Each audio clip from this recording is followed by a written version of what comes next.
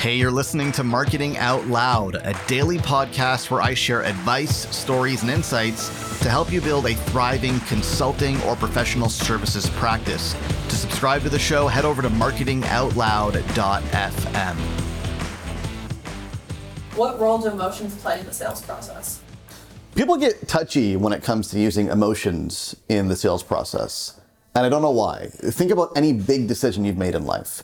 Whether it's, for me, who I chose to marry, okay? Where I went to school, my first job, where I chose to work, when I started a business.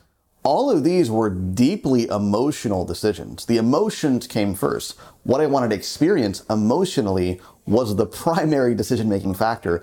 And then I gathered logic and rationale to support that decision. So assuming that what you're selling is significant, is transformative, it conveys a benefit, an outcome that is tangible, that is meaningful, then you ought to be using emotions to sell that thing.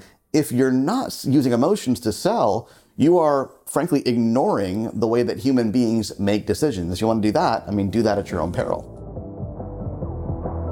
Hey, thanks for listening. Do me a favor, if you like what you hear, go on iTunes and leave us a rating and a review because it helps more people discover the show.